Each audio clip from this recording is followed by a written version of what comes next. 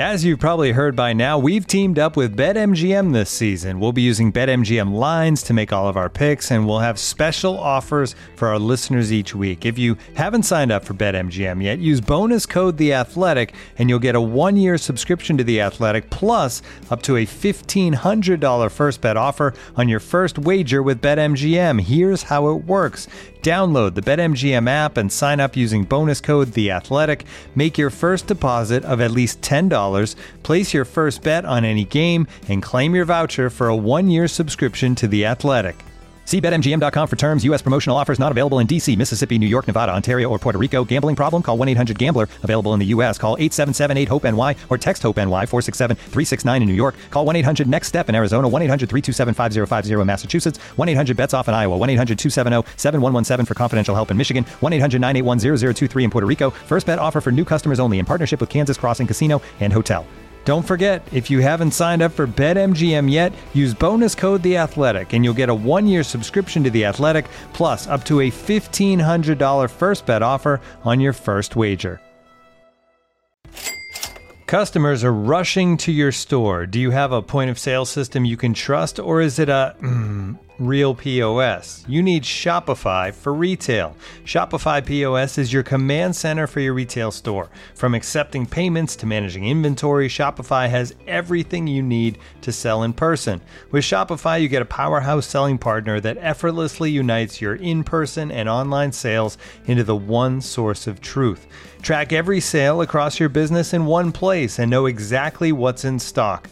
Connect with customers in line and online. Shopify helps you drive store traffic with plug-and-play tools built for marketing campaigns from TikTok to Instagram and beyond. Get hardware that fits your business. Take payments by smartphone, transform your tablet into a point-of-sale system, or use Shopify's POS Go mobile device for a battle-tested solution. Plus, Shopify's award-winning help is there to support your success every step of the way. Do retail right with Shopify. Sign up for a $1 per month trial period at shopify.com/theathletic, all lowercase. Go to shopify.com/theathletic to take your retail business to the next level today. Shopify.com/theathletic. The Athletic.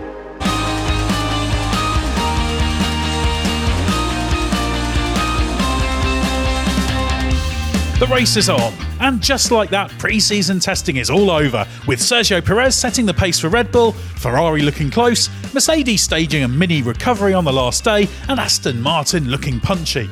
But with testing timesheets notoriously fickle, what conclusions can we really draw from the 3 days of running in Bahrain?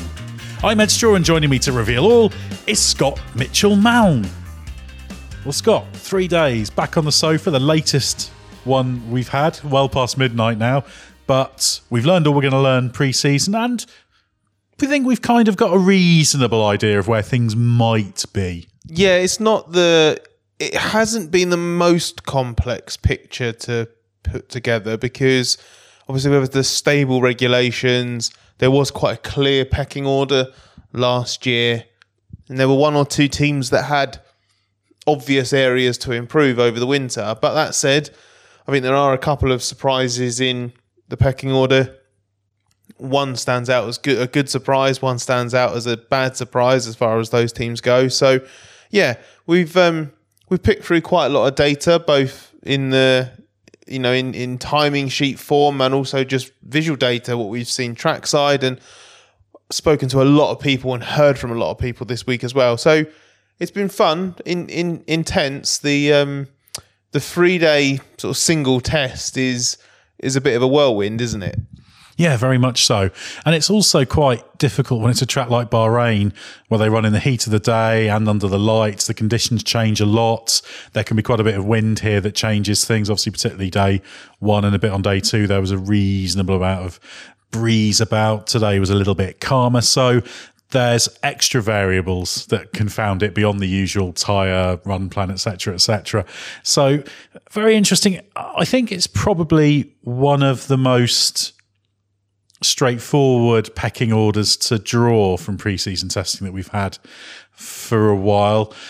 I must admit, even last year wasn't too bad from that regard. But I guess that continuity we've got there's no reason to expect certain teams to make gargantuan leaps forward or get things spectacularly wrong, because this is very much a follow-on from last year. But there's also within that plenty of scope for little shuffles. It's more that we've got sort of an idea of where the groupings are, but we're going to have to get to, well, we don't have to get to Bahrain. We're already here. We're going to have to get to next weekend before we get the real confirmation. Yeah, I agree with you that it is a bit more straightforward, but that those groupings, that there is enough. There are enough teams that are close together for things like the caveats of testing fuel loads and engine modes mainly to swing it. Even right at the very front with Red Bull and Ferrari, I don't think the Ferrari's on the Red Bull pace, for example, but it looks closer on one lap than it is over a race stint. And if Ferrari is running an extra 10 kilos of fuel, actually suddenly maybe they look really quite close. And that's the thing, you're trying to factor in what you're seeing, what you're hearing, what the most accurate parts of the data, like the longest of the long runs, tell you, because that eliminates one of the variables of fuel, because they all have to have a certain amount of fuel in the car to be able to do that many laps. And you're just trying to work out, right, okay, how much do I apply sort of a bit of caution here? How much do I read into this? And one of the things I find with going trackside, for example, I don't know if this is the same for you, but I sometimes find myself second guessing what I've seen, in a sense of, oh, well, you know, I'm only seeing a snapshot, so I probably shouldn't read too much into this. Oh, but maybe I'm actually being a bit too cautious and not trusting what I say because I don't want to get carried away, and maybe I should believe what I see. And you can very easily start second guessing yourself in testing. There is so much uncertainty, yet at the same time so many data streams that you can get lost quite easily. Well, you're always compensating for variables, aren't you? For example, I was watching towards the end of the day and Perez was out on performance runs and the Ferrari was on a medium tyre, I think, at that point, and obviously looked a little bit more sedate, but you're trying to create in your mind a little tyre offset in a program race run versus performance run. And that's why I do think that the body language of the cars across a range of trackside observations is the most valuable. But of course, it's taken time because we've got the added complication that when it comes to these cars, they're doing a lot of what you might call deliberate setup errors, effectively, in that they're trying to find where the porpoising may kick in, because although porpoising isn't the problem it was last year, the laws of physics remain unchanged. So it's still something you can hit, but the teams need to know what that envelope is and make sure they have a good idea of how they can induce it, avoid it, where it kicks in. And that's why most drivers and teams have been saying, yeah, it's not a problem, but occasionally you will see footage. I'm sure people have seen it online or from watching the coverage of cars jumping. The Alfa Romeo at one stage today was porpoising a reasonable amount. But these are the extra confounding factors. But once you get to the last day of testing, they've done a lot of that work. So it's a little bit more, not predictable, but there's a set range of things you know they're going to be doing on the last day as they make progress. So positive from that perspective. Yeah, absolutely. If you're, you sound fairly confident. So what will be the first two rows of the grid in qualifying next week? There we go. Well, that's the challenge. I would, at the moment, go for Red Bull and Ferrari. And the main confounding question there is how close other cars are, which could get into it, and who to stop. So it's very, very difficult, but you do have a sort of baseline for what you expect to happen.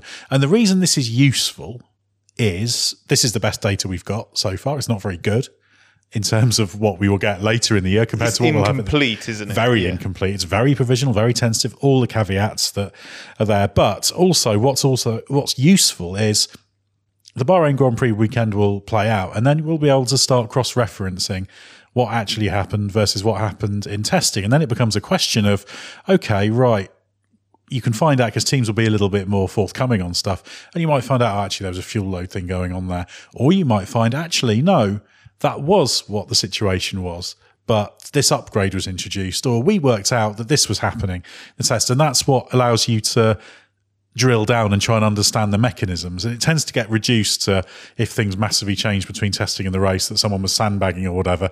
And yeah, the leading teams don't go out in full-on qualifying trim. They just don't do that. But some teams are like deliberately holding back their performance levels. We can see that, but we factor that into our conclusions when we can see it as clearly as you can with Alpine, for example. Yeah, and they're not doing it purely just to sandbag. It's about the wider programs and what they're doing, etc., and why they're doing it. So the priority is always their own program. But very interesting day. We'll get into our pecking order very, very shortly. But as always, Mark Hughes has been camped out in a darkened room, ingesting every single lap time and assembling them into some sort of meaningful order. So here are the results of his final day of pre-season number crunching. So in the final day of testing, the competitive jigsaw began to slot into place as the teams completed their programs. And many of them, Mercedes in particular, began to better adapt to the change in balance which the new, stronger front Pirelli has brought. And that did seem to be the key to the breakthrough that Mercedes in particular made on the final day. But Red Bull's dominance of the whole 3 days has been total, and on the final day, Sergio Perez went comfortably quickest using the C4 tyre. Although the C5 was theoretically faster, it tended to be overworked by the third sector and was doubt whether it really did give any overall lap time advantage over the C4. Lewis Hamilton nonetheless used a set of C5s to set the second fastest time of the test late in the day when the track was at its best, albeit around 0.6 adrift of Perez's benchmark. Red Bull's closest rival in actuality was the Ferrari, which when it was doing low fuel laps at the same time as the Red Bull earlier in the day when the track was slower, seemed to be within around 0.2, something around that. In Fernando Alonso's hands, the Aston Martin looked every bit as quick as the Mercedes over a single lap and better over a race simulation. In fact, better tyre deg made it look at least a match for the Ferrari over a race stint, and it's going to be fascinating to see if this holds true in the race next week. Alonso's lap on the soft C4 tyre was not a good one, but on the C3 earlier in the day, he all but equalled Hamilton's best. And if the Pirelli estimate of a 1 second gap between C3 and C4 was accurate, then he'd have been up with or ahead of Hamilton in the overall times. The battle behind those four teams looks incredibly close, too close to call really. Valtteri Bottas got in a very quick time out of the Alfa Romeo on the C5 tyre. Yuki Tsunoda was quick on the C4 for AlphaTauri at the end, as was Kevin Magnussen for Haas. But it was on the long runs that the Alpine looked better probably than any of those cars, and much better than it looks over a single lap. So still a little bit of a question mark around the Alpine. We suspect we haven't seen the true picture of that car yet, but it certainly on the long runs looked very promising. So we can't call exactly how it will play out next week, but the general shape has now emerged.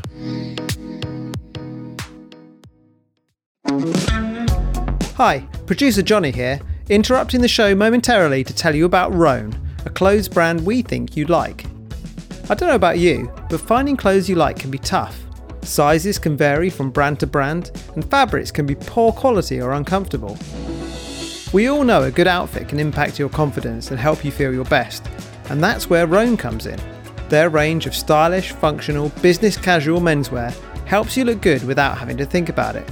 It's versatile, high quality and durable, and works in a range of social and professional settings. Rhone's commuter collection includes products for every occasion, including the world's most comfortable pants, dress shirts, quarter zips, polos and blazers. It also features, and get this, wrinkle release technology and Gold Fusion anti-odor technology for more wears between washes, so you'll be fresh and clean all day long. Rhone were kind enough to send me a shirt and some pants from the commuter collection, and I can tell they're going to be part of my wardrobe for a long time to come. The commuter collection could get you through any workday and straight into whatever comes next. Head to rhone.com/race and use promo code RACE to save 20% off your entire order. That's 20% off your entire order when you head to rhone.com/race and use code RACE. It's time to find your corner office comfort.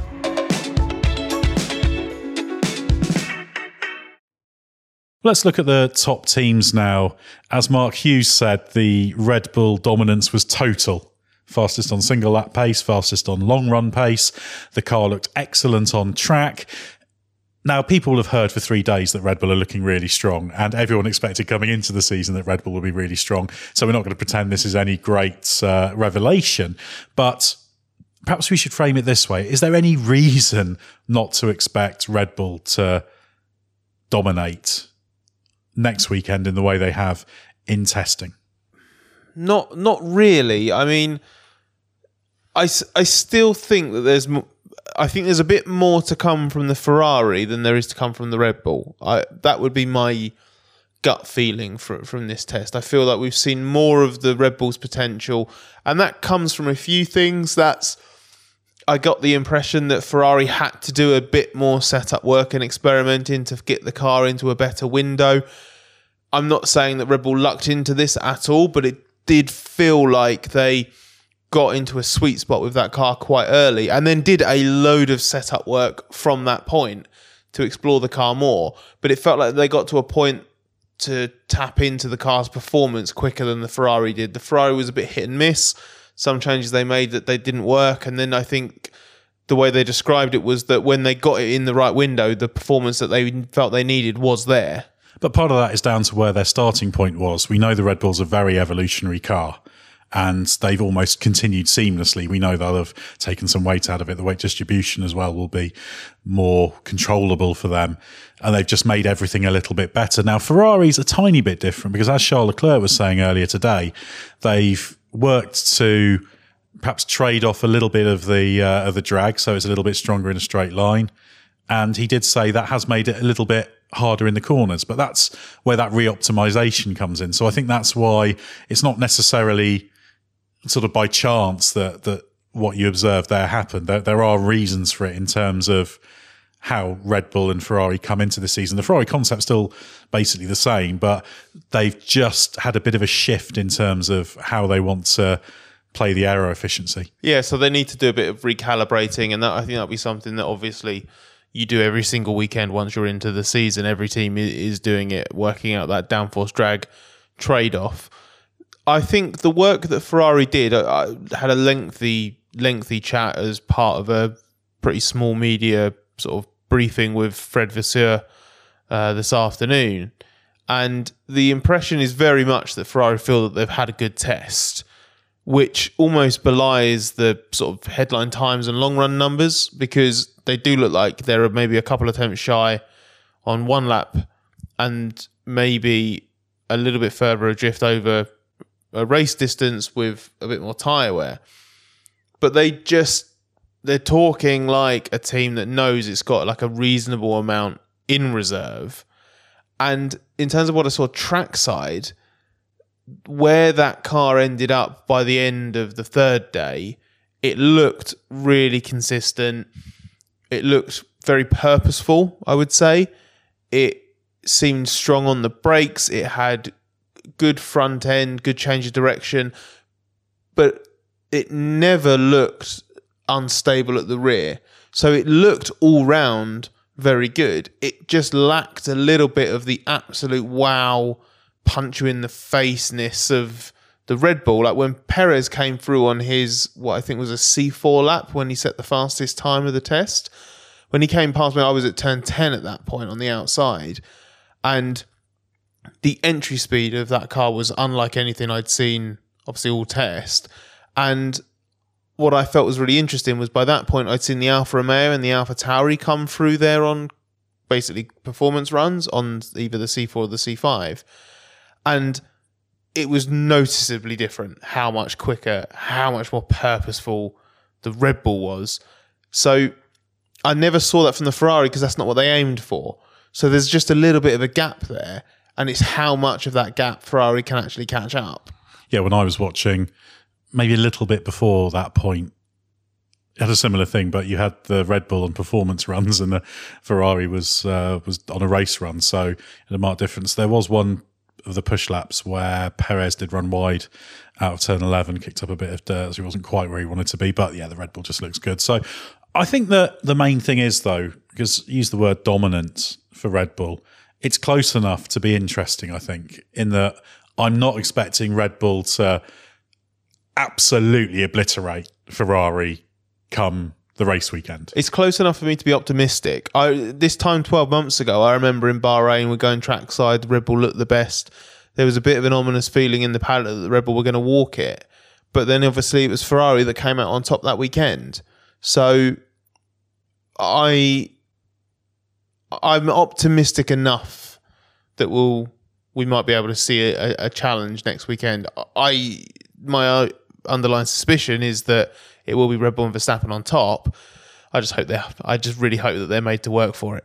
Yeah, it looks like there's a small but real advantage there that could translate into plenty of success, but interestingly poised.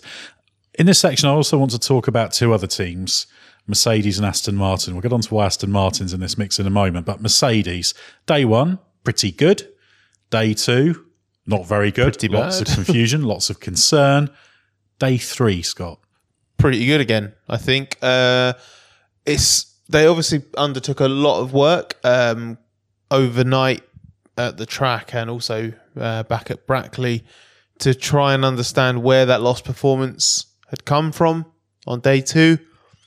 I feel like they got the car balance a bit better understood and improved that side of things. So it wasn't that, I don't think it was as simple as all the conditions shifted and it took them back into a happier place or a window that worked. I think it was born from a genuine understanding of what the car needs and where they need to prioritise things. The drivers talked a bit more optimistically about this. The team talked a bit more optimistically about this. And it looked better.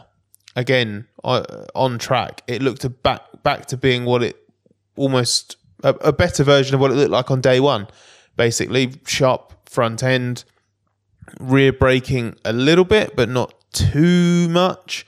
One thing that was telling watching the onboards, especially of Hamilton's fast laps in the second half of the day, is that when he was running on the C5 tyre, obviously that tyre is just not really suitable for this kind of track. It's going to give up in the final sector, but the drop off was quite significant. And part of me did wonder whether that trait of that rear just moving around and being a little bit light was punishing those tyres particularly harshly, because obviously any time that you're sliding, you're putting temperature into the tyres that those tyres desperately don't want to have. So I feel like it was a better day for Mercedes, certainly, but I don't see any evidence to make me want to put them higher than third in the rankings at best.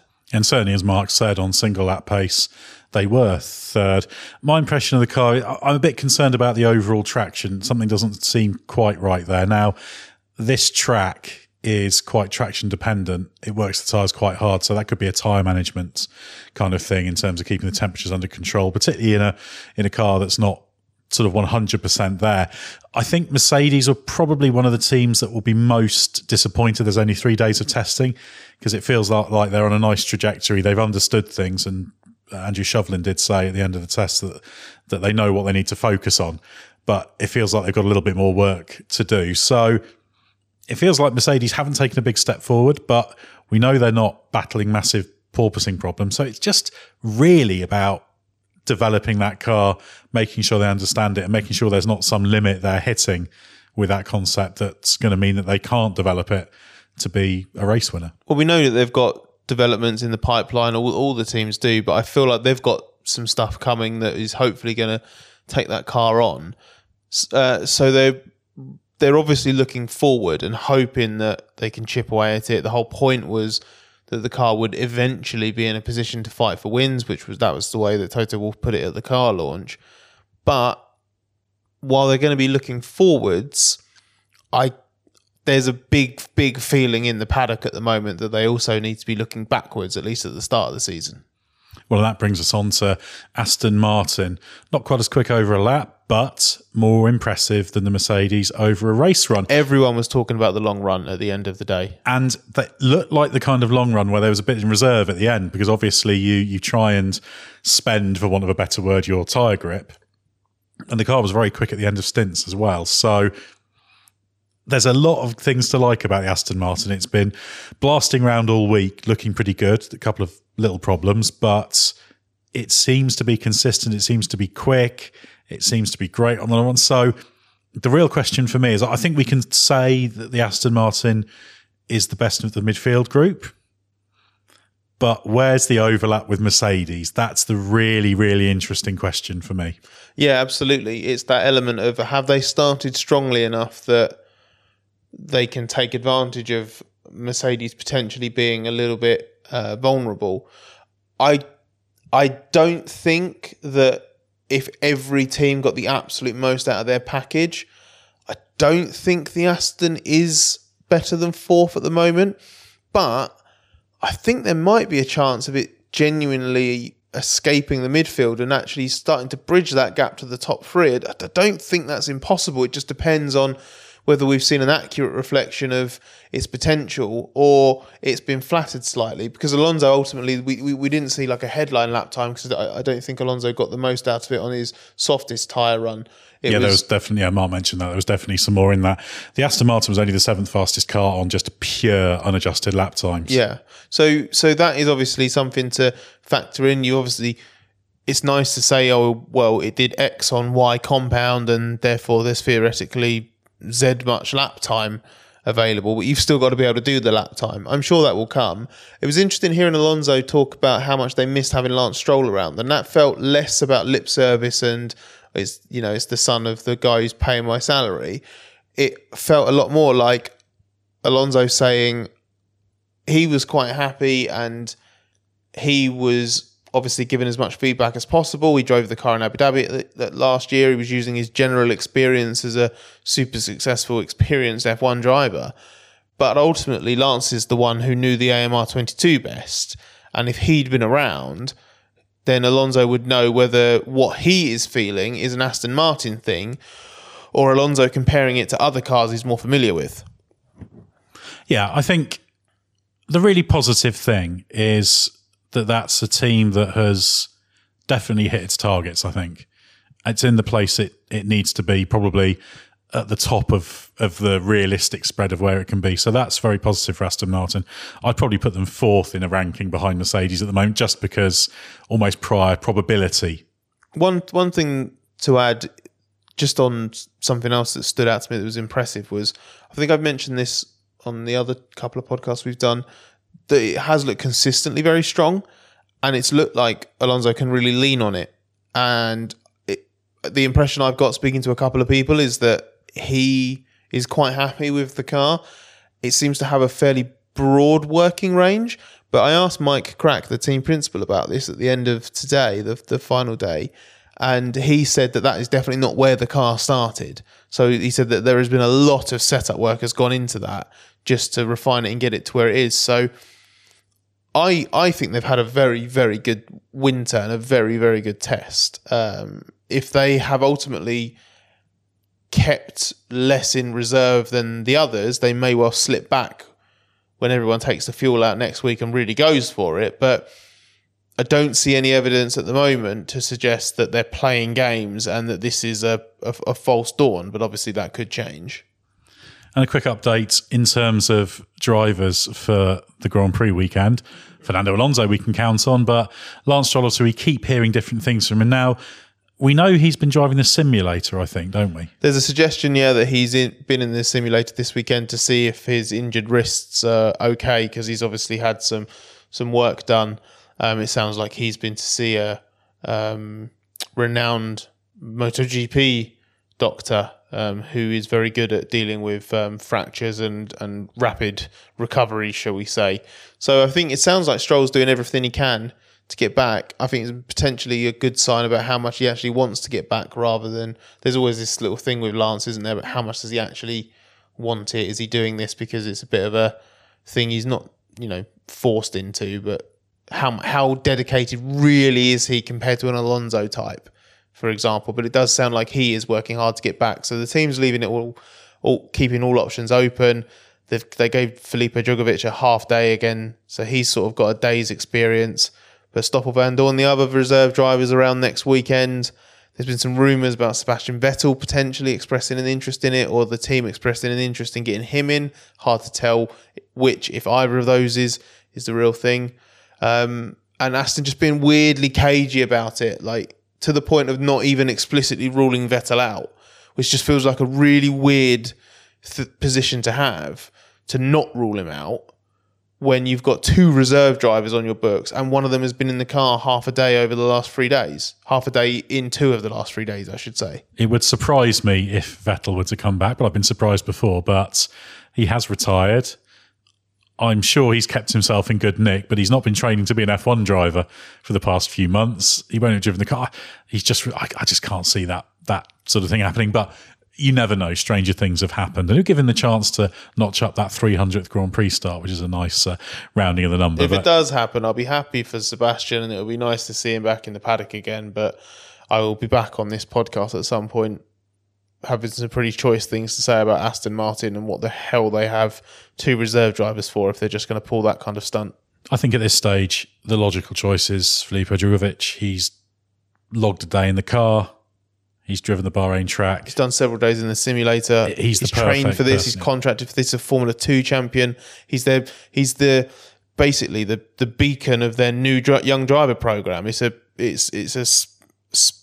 spits in the face of what they're trying to do there across the board. But I'm getting ahead of myself because maybe this isn't even going to happen. Yeah, I think you would, if Van Dorn had been available for the test, I think you'd have put him in as the experienced hand to be the reserve. That would have made sense, but he wasn't. And what I definitely wouldn't do is run Drugovich here and then put Van Dorn in for the race weekend. I think your optimum choice is Drugovich at this stage from that perspective. And it would be very interesting to see him get a chance. He's not F2 champion for no reason. Well, let's quickly hear from Gary Anderson, who's been doing a different kind of time adjustment. He will explain all and run through what he thinks of the top 4 teams. Well, the pre-season testing's finally finished, and now we can look forward to the first Grand Prix weekend in Bahrain in it's under 7 days' time, to be honest. It's been a relatively mixed 3 days. The overall gap from front to back will have got a little bit smaller as the second season's come around. But all we can assess it on is the 3 days testing we've seen. The big things I would say here is that we've any weather condition during those 3 days, the Red Bull seems to be able to, the drivers seem to be able to put a lap in, especially for Verstappen. I mean, we obviously know he's very good at just hanging it out there immediately. We always see at Grand Prix that, his first lap is, right up there. But, the car does look decent. I wouldn't say I see any real vices within the Red Bull. But again, for me, the confirmation is the fact every time you get in it, it can go quick. Ferrari's not much different. It doesn't look as good by any means. It's a little bit more bouncy. It's just not quite as tidy. The Red Bull, you would look at it and say as a package, it's just there. Again, difficult to know with those two. I think they are going to head the field, and maybe by a bit more of a margin than what Red Bull had last year as far as performance is concerned. It's one of these sort of situations we'll never know until we know how they can turn the engine up or how they run qualifying, so that's a week away. But the general trend that I'm seeing is Red Bull at the top of the table, followed a little bit further away than last year by Ferrari. And then really surprise, but no surprise, because they have blatantly taken directives from the Red Bull as the Aston Martin, and obviously they got Alonso in the car as well. Not saying there's anything wrong with Vettel to any means, but Alonso is this. He's an animal. He wants to win. He knows his days of that happening are getting less as he's getting older, but he still has that hunger within himself. So probably at this time of Aston Martin's time in Formula One and Alonso's time in Formula One, they couldn't have been a better match, because Alonso's going to give it everything he can give it. And I know that Lance Stroll and his father Lawrence will give the company everything they can to actually supply him with that. But I think they will have some success this year. Not saying they're going to win races, but they will be in there in contention. And with a little bit of luck, they could win a race. And then, if that's the top 3, where's Mercedes? Well, I think they're next. I'm pretty sure that, the final day of testing is Saturday. Lewis was hanging out. When he was on the softer tyres, he wasn't playing around. So he was giving it everything. And in my book, they've ended up just over 1% slower than Red Bull around Bahrain. Now, it's not representative for every track, but I think they still do have some problems. They still don't have the performance out of the car that they need take the fight to the front.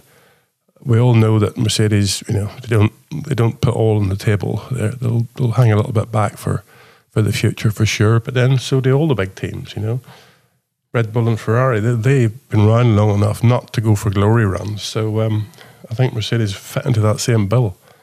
My percentage that I've taken here, I've accounted for the tyre difference. I've brought everybody back to the C3 tyre, which will be the softest tyre next weekend in Bahrain. And I've taken a little bit of a stab at the fuel loads because, we know the big teams don't really tamper too much with fuel loads. They know what they want to do. They know what they could do if the car was low on fuel, and they're pretty confident in what they're doing. They would carry a decent fuel load. They wouldn't be by any means, full tanks or even half tanks when they're doing their hang out runs as such. But the smaller teams will go for a little bit more glory. Looking for an assist with your credit card, but can't get a hold of anyone? Luckily, with 24/7 US-based live customer service from Discover, everyone has the option to talk to a real person anytime, day or night. Yep, you heard that right. You can talk to a real human in customer service at any time. Sounds like a real game changer if you ask us. Make the right call and get the service you deserve with Discover. Limitations apply. See terms at discover.com/creditcard. We'll get back to the pod in a moment, but first, a word about our partner, Grammarly. No matter what kind of work you do, how you communicate is key. All those emails, reports and presentations are equally important to the collaboration needed to get things done, and Grammarly can help. Grammarly is your AI writing partner to help you communicate more effectively and efficiently so you can make a bigger impact at work. I know from experience that Grammarly can help you save time on any writing task and ensure you feel confident about what you've produced. In fact, 96% of Grammarly's users report that Grammarly helps them craft more impactful writing, and their tone suggestions can help you navigate even the most difficult work conversations. Make a bigger impact at work with Grammarly. Sign up and download for free at grammarly.com/podcast. That's grammarly.com/podcast. Easier said, done.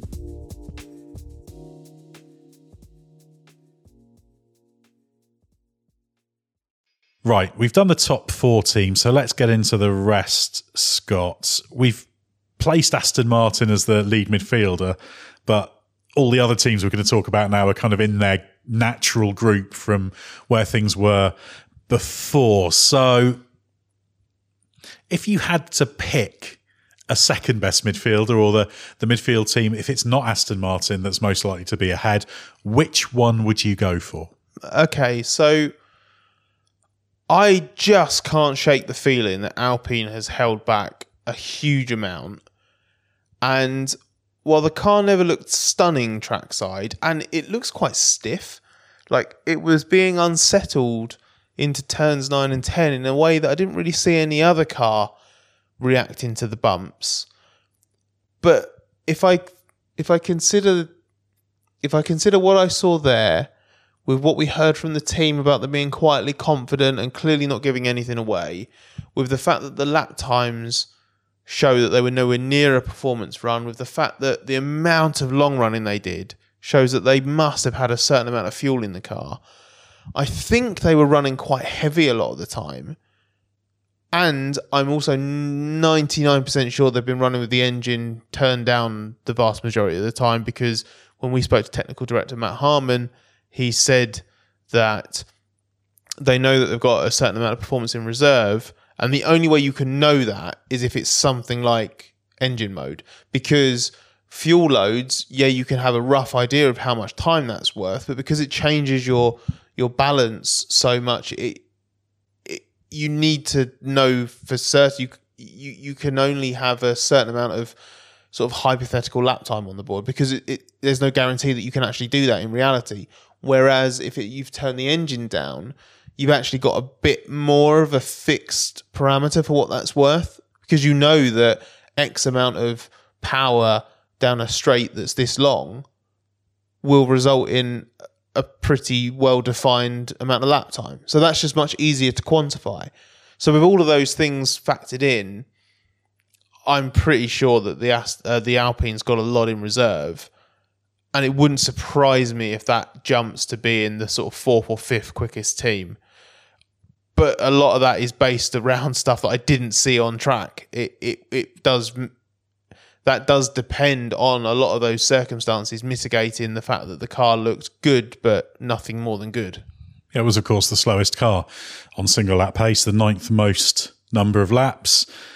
The only team not to go quicker than it did in Bahrain testing last year. So on paper, everything looks terrible for Alpine. But yeah, they are very happy with that long run pace, or at least pretty happy with it.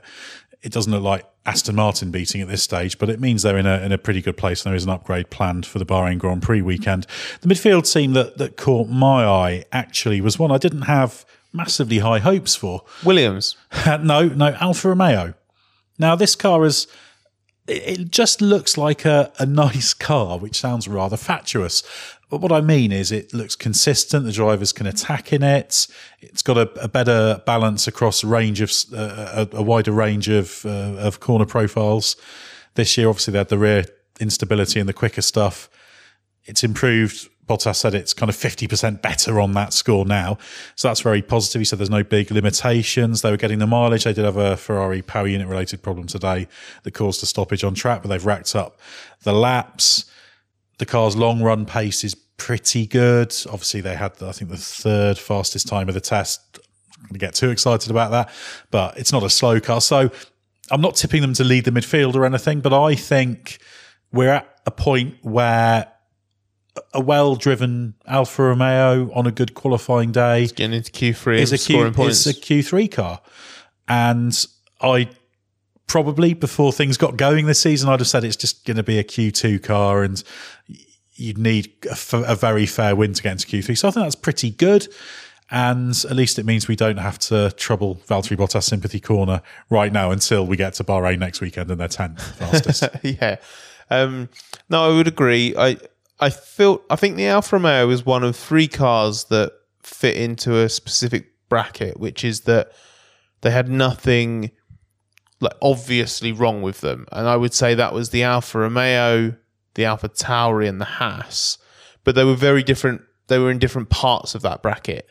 I think the Alfa Romeo was definitely at the upper end of it. It just looks solid all through. I do think it needed the soft tyres to really impress me, but it still looked absolutely fine whenever it came through on sort of, a medium compound, for example. I felt the Haas was incredibly middle of the road. Nothing stunning about it, but equally no major vices. So it's almost like the next step down from the Alfa Romeo in terms of the impact that it has on you when you watch it trackside. And then the Alpha Tauri is in the sort of lower part of that bracket because there are moments where it's a little bit concerning to watch, but never like it's never an AT04. It's never an AT04 that comes piling in, snatches a brake, locks up and runs wide. It never has anything like that, but it has moments where it looks like it needs to take a corner in stages because it's a bit disjointed, and equally comes through other times and you just think, oh, that just looks really quite nice. It's those 3 kinds of cars that were a little bit benign a lot of the time, and then where I rank them basically comes down to how often did they actually impress me more than I just sort of thought, oh, there's an F1 car going past me. And the Alfa Romeo is definitely top of that group. Yeah, I think I'd agree with that. The Alpha Tauri does have a little bit of understeer in it. The Haas very occasionally showed a bit of that, but the drivers seem to be able to attack reasonably well into the corners. The Alfa Romeo was just the most metronomic of those from what I saw. Valtteri Bottas said he just had one tiny look-up today. He seemed genuinely very, very happy, Valtteri Bottas, about the progress. So I think they are pretty encouraged at Alfa Romeo, which is good because obviously they had the poor end to last season, although there was that little mini revival at the end. It didn't quite get the results it should have done, but they had the front wing upgrade and the floor upgrade, and they got back into Q3, but the execution wasn't great. Reliability was good for that car during testing as well. So yeah, that's an interesting little group. So you've kind of got that group of 3, Alfa Romeo, Alpha Tauri, Haas, Alpine kind of ahead, and then Aston Martin potentially trying to bridge across to the top 3. So there's 2 teams left, Williams and McLaren. So Are they going to be in the battle for the wooden spoon? Are they going to be the ones who are getting into Q2 on a mega day at the start of the season? Honestly, I would be surprised if McLaren's not beating Williams. And I still think that if McLaren tidy up that car, I think there is a bit of low-hanging fruit with the AlphaTauri, and then to get into that sort of secondary midfield pack in a little bit more of a competitive way. So this isn't to say that we think McLaren are an absolute write-off, but just visually on track, it's definitely one of the worst two cars in terms of it being unimpressive to watch and actually concerning to watch, to be honest. Like, just a bit all over the place. Just seem to be catching out the drivers quite a lot. It just looks ungainly. That it's really hard to describe it, but it looks like all the little issues they had with last year's car, and if anything, it looks a bit worse. Than it doesn't look like it's better. Yeah, I think everything we talked about in yesterday's podcast stands to an extent. They did make some progress today, but not ideal. But Lando Norris was talking about it. He said it was quite similar to last year. And I did ask him in the press conference about it because Lando Norris knows why I'm asking this, because I've been asking him about the handling characteristics of the McLaren for several years. He knows you. I'm always asking him this sort of thing. So I did ask him, well, this car, you've had a series of McLarens that have had some peculiar handling traits. He talked about last year being on this knife edge. So is it all the same? And he sort of, with a bit of a smile, he said all the sort of right things, but he did say, yes, it's similar to last year. And you know what that means, basically. We're going to hope that things are going to get better with the upgrades, which to me means, yeah, this car is still very, very, very tricky. And actually, I think Lando Norris is their trump card in this situation. He dealt with it brilliantly last year. And actually, I do think, I'll say, I think Lando Norris will probably be in Q2 in Bahrain. Yeah. I think the car is, wherever it is in that midfield group, is marginal enough for him to make the difference. I mean, Oscar Piastri, the car bit him really badly in the morning, had a very dramatic spin, which is quite an aggressive manifestation of that weakness we were talking about.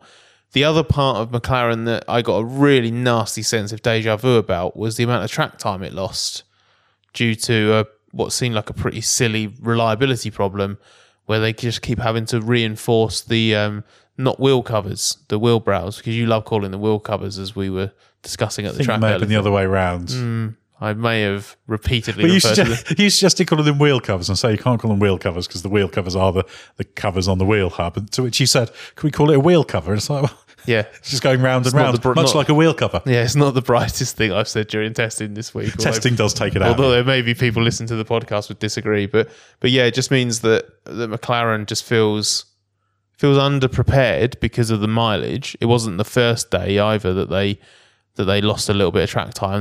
They did less running than any other team, and it looks like they have one of the worst cars. It's a pretty daunting situation. It's better than last year, but not by a huge amount, and they set the bar very low last year in testing. Well, looking at the running, it was AlphaTauri in the end that did the most, 456 laps over the 3 days.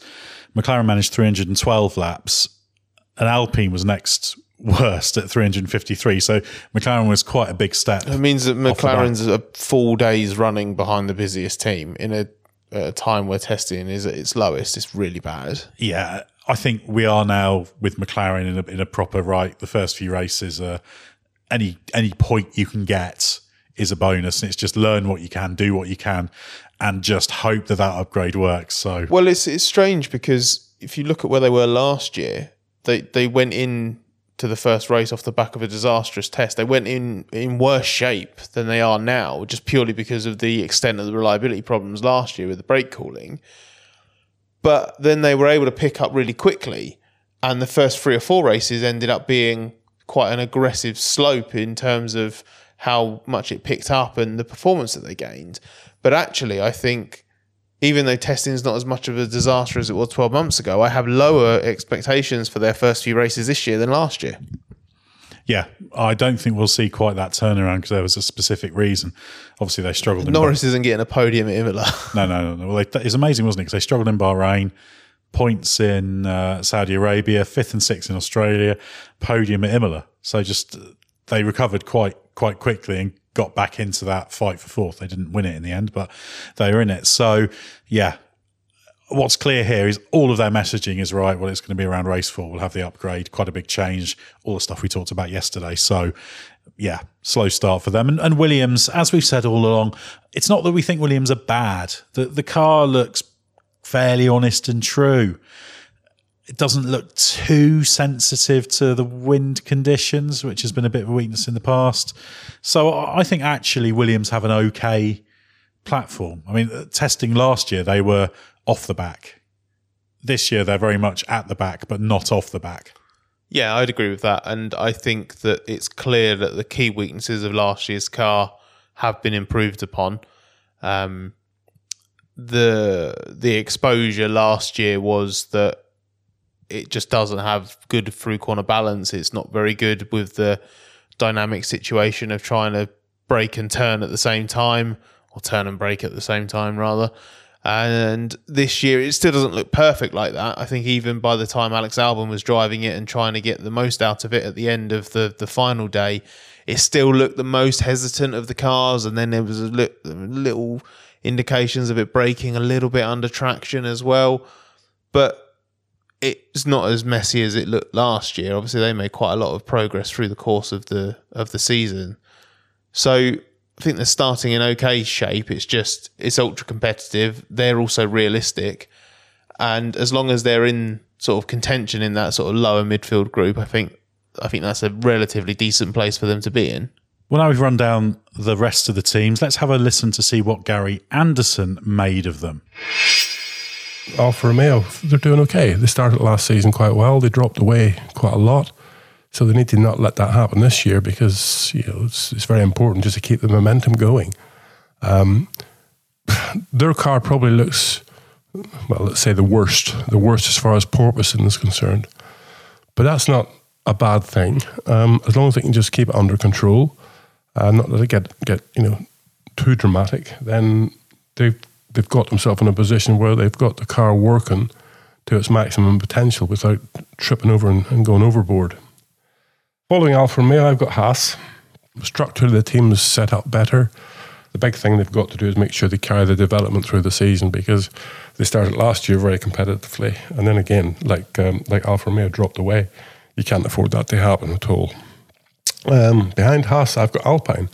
I think their car looked quite neat and tidy. It had good logical reasons for everything, but on the track, it looks like it's running. It has no springs on it basically, especially in the rear. Now I know they're quite proud of their revised rear suspension, pushrod operated, but didn't look like it was working as well as it should do on the track. I've got a funny feeling in the water they're trying to do something with the rear suspension to allow the car to maintain a much more constant ride height. But in doing that, the car it's affecting the car quite dramatically, and they were they were the team that's got the porpoising a bit like Alfa Romeo, but also bouncing because it's hitting the ground quite hard. Maybe a little bit of work to do there, but it's one of those sort of things, it could just be a little bit of an adjustment here and there to sort it out. They seemed quite confident, but I didn't see it in the car. Then we got the team that really had the most troubled test, I suppose. McLaren, they were fighting the car a bit over the test, probably more than anybody else in the pit lane. And that shouldn't be for McLaren. They're no matter whether the wind tunnel's the latest created gizmo or their simulation's good or bad or whatever, that should not mean this car is sitting in the garage being fixed more than any other team in the pit lane. None of that matters when it comes to just running the car. So they should be able to come professionally to a circuit and run a 3-day test. They go out of the pit lane when the green light comes on, and they come back in when the checkered flag's waved. And that didn't happen, and that's the biggest deficit, really. It's not necessarily just the out-and-out performance of the car. It's not as good as it should be either, but as a team, they should be more professional than sitting around the front uprights of the car with heat guns trying to get the glues to go off on the sort of mudguard areas of the front suspension. That's pretty primitive. That's 20 years ago, but it's not 2023 technology. So That's the area I would be pushing. Forget the fact the car's not as quick as it should be, the fact that it should be running on the track, so it would allow them to discover the problems and the reasons that it's not as quick as it should be. Williams, I think they've made a step forward. Maybe not as big as it looks in face value, and it does look a bit of a fight. I think the car is still affected quite dramatically by the wind, and in Bahrain you do get sort of wind change quite a lot. But it needs to go to a race weekend and see where they are, And then, the one team I haven't mentioned so far is AlphaTauri. It hasn't been a spectacular test for them. They've not really been there that much, They do have to keep the momentum up and try and do the best job they can. But whereas last year we were seeing from the front of the grid to the back of the grid something in the region of, 3%. I think this year we'll be looking at something in the region of 2.5%. So I think that whole lot's closed up a little bit. Well, that about wraps it up for our look at pre-season testing. Thanks very much to Mark Hughes and Gary Anderson for their contributions, and also to Scott Mitchell-Malm. And thanks to everyone for listening to us. It's after 1 a.m. here, and we've still got a bit of stuff to write, so we're going to have to put this one to bed now. So do head to therace.com. Don't forget the hyphen, plenty to read there. Listen to our other podcasts, Bring Back V10s, our Formula E podcast, all available for free. And of course, check out our YouTube channel. Well, pre-season testing is over, but the start of the season is just round the corner. So stay with us for everything you need to know from the world of Formula One.